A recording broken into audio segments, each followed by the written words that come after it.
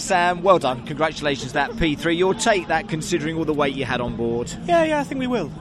It was quite evident that we didn't really have the pace, and I was sort of managing the gap with Tom in second, thinking, it's all going all right so far, and then Tom Ingram passed Tom, and I thought, I'll push on now, and within 2 laps he'd closed the gap and passed me, and I was like, wow, I didn't realise he was going to... That said on the radio he was coming fast. I didn't realise just how fast he was coming, so it was a bit of a... We were in a different race to Tom and Adam, to be honest, and just held on to Ricky at the end as well, so I was willing those laps down. Yeah, shows the strength of the car that you have had, though, to have coped with the race in the way that it did with that weight on board. I think so. Sam. I don't think I've ever finished on the podium with 75 kilograms before, and not many people do, because it's there to hinder, and it certainly did. So I think we can be proud of where we came, considering the weight we had on board.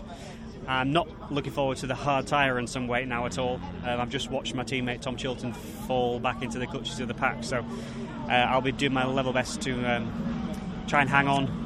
Try and sum it up for everyone that's been watching, because this week we've seen the difference at the Silverstone circuit that weight makes, but also with the inclusion of the hard tyre that's made a significant difference. Some circuits you go to, it's not quite as obvious as it has been here at Silverstone. That's probably true. I think, when you have weight, any corners, any circuits where it's a lot of big braking followed by huge acceleration, having to carry that extra mass, that's when you really hurt it. And here it might only be 4 corners, but there's 3 long straights and 3 big braking zones that you've then got to get the car stopped, turned, and then dragged out back down the following straight. So this is one of the circuits where weight does hurt. You saw that from qualifying, and the top guys in the championship were well outside the top 15. So it hurts, and then coupled with the hard tyre, which is just an all-round lack of grip, much less than they have on the medium tyre, and it makes for a long slog of a race. It certainly does, but that was another good result from you. Well done, Sam. Thank you.